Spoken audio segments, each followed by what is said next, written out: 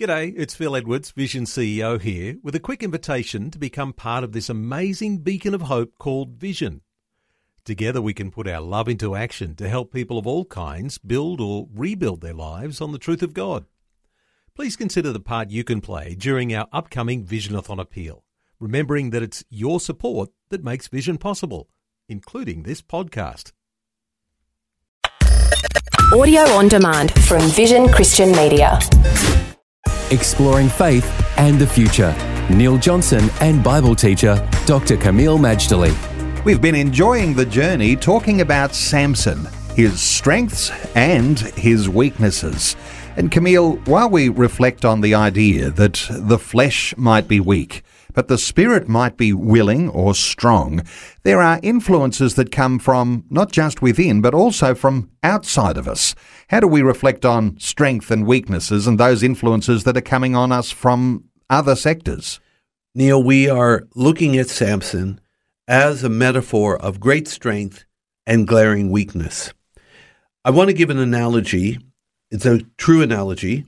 It's about the Holy Land, and it's not just the land bridge between Africa and Eurasia, but it also is central meteorologically. There are two winds that blow in the Holy Land. They intersect over the Holy Land. One is from the Atlantic Ocean, and it brings cool, moist wind to the land, which is needed because they don't get a lot of rain. But there's another wind that comes and collides over the Holy Land. It's called the east wind, which is spoken of in Scripture as talking about the temporality of material things. It comes from the Arabian Peninsula. It's hot, it's dry, it steals the moisture from the air, it deposits fine dust wherever it goes. So one wind, the north wind, strengthens and refreshes, and the second wind robs, vexes, and destroys. In our society today, there's also two winds blowing. There's the wind of the world, of carnality, of the flesh, and the other wind is, of course, revival from the Holy Spirit. One wind is evil, and the other is good. Indeed, it's godly. In fact, the Holy Spirit is God Himself. You will become weak or strong depending on which wind you hitch your sails. Think of the analogy of the sailboat. When the sail is down on the mast, that boat doesn't go anywhere.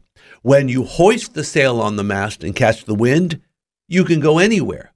We have to choose which wind we're catching, the east wind that leads to destruction or the north wind that leads to life. So this needs an intentional repositioning of an individual's life to be able to catch the sort of wind that will maneuver towards strength rather than the wind that robs you of life. That's right. We need to flow where the Spirit is going. In fact, Jesus uses wind as one of the symbols of the Holy Spirit. Fire is a symbol, oil is a symbol, water is a symbol. These are symbols, and wind is too. The wind blows where it wants.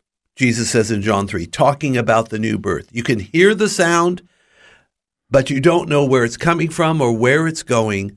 So is everyone born of the Spirit. Remember, wind is invisible, but none of us doubt its existence because we can feel it when it blows, and more importantly, we can see its effects on nature, on our surroundings.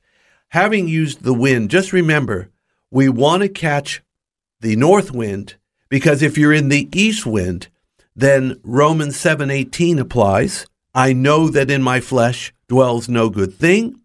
And worst of all, Romans 8 and verse 6 applies. It says to be carnally minded is death. Well, we need to avoid this like the plague and welcome the north wind, which is another way of saying welcome, Holy Spirit. Faith and the Future with Neil Johnson and Dr. Kameel Majdali from Teach All Nations. For more from Dr. Majdali, including books and DVDs on prophecy, Bible commentaries, plus today's and other episodes of Faith and the Future, go to vision.org.au. Thanks for for taking time to listen to this audio on demand from Vision Christian Media. To find out more about us, go to vision.org.au.